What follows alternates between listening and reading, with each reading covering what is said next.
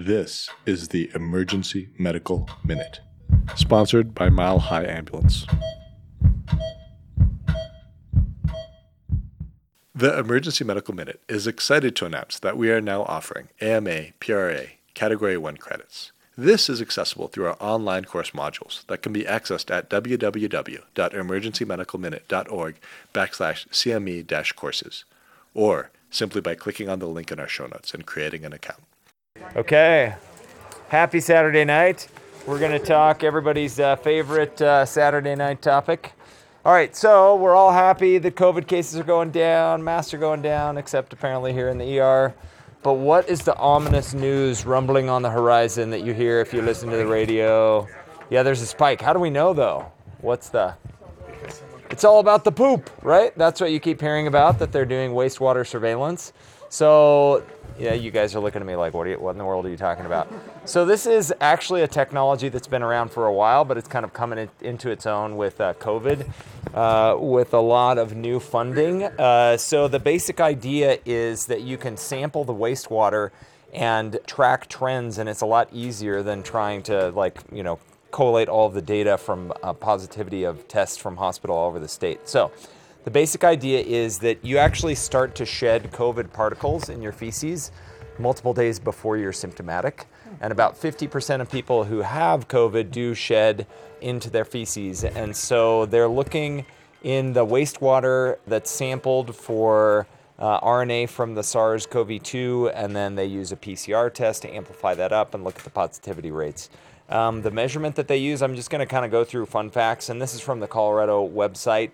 They have a frequently asked questions section. So the actual measurement they're looking at is copies of SARS-CoV-2 per liter of wastewater fluid, and this is the metric that's used by the CDC. So there's really good data on the Colorado website and on the CDC website.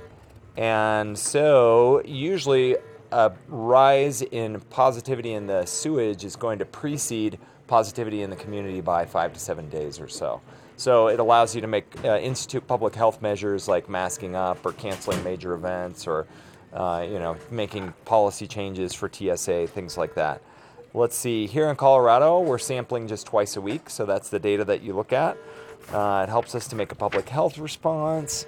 Interestingly, there are other things you can detect in the sewage as well. They can track influenza data, for instance, although we're not actively doing that right now.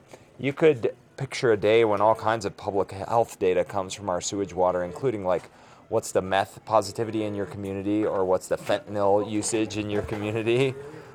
There are some limitations. The data is reported by county, but we know that if you track the wastewater stream, it's not necessarily by county borders, right? Like Denver Water is what I use even though I live in Arapahoe County. So that makes the data a little bit wonky.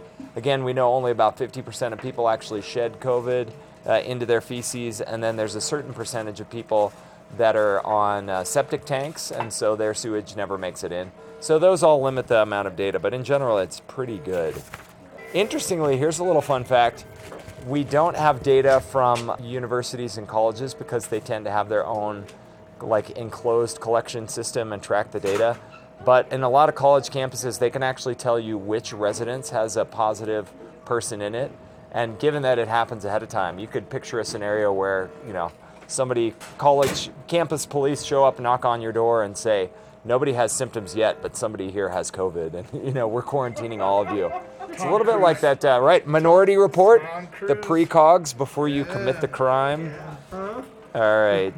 So there are great maps. I printed one of them, but it's better to just look on my computer. Like the actual nasal swab data, there's great sewage data, and it's what's our percentage of positivity, what's our rolling 1 week average, what have been the trends over the last few weeks, and it's pretty fun to look at. So if you think the government is tracking you, not only do you have to block the satellites now, but you're going to have to go on a septic tank. Otherwise, they'll know exactly what's going on. Yeah, they're tracking your poop. Now you're talking my language. Yeah. We'd like to thank our sponsor, Health One Continental Division, and Swedish Medical Center for their financial contributions to the EMM. Donations from them and listeners like you make it possible for us to fulfill our mission of producing and spreading free medical education to the masses. If you enjoy our show, please consider making a one-time or recurring donation to help cover our operational costs and keep the EMM awesome. Click on the link in our show notes to make a donation. Thank you for listening.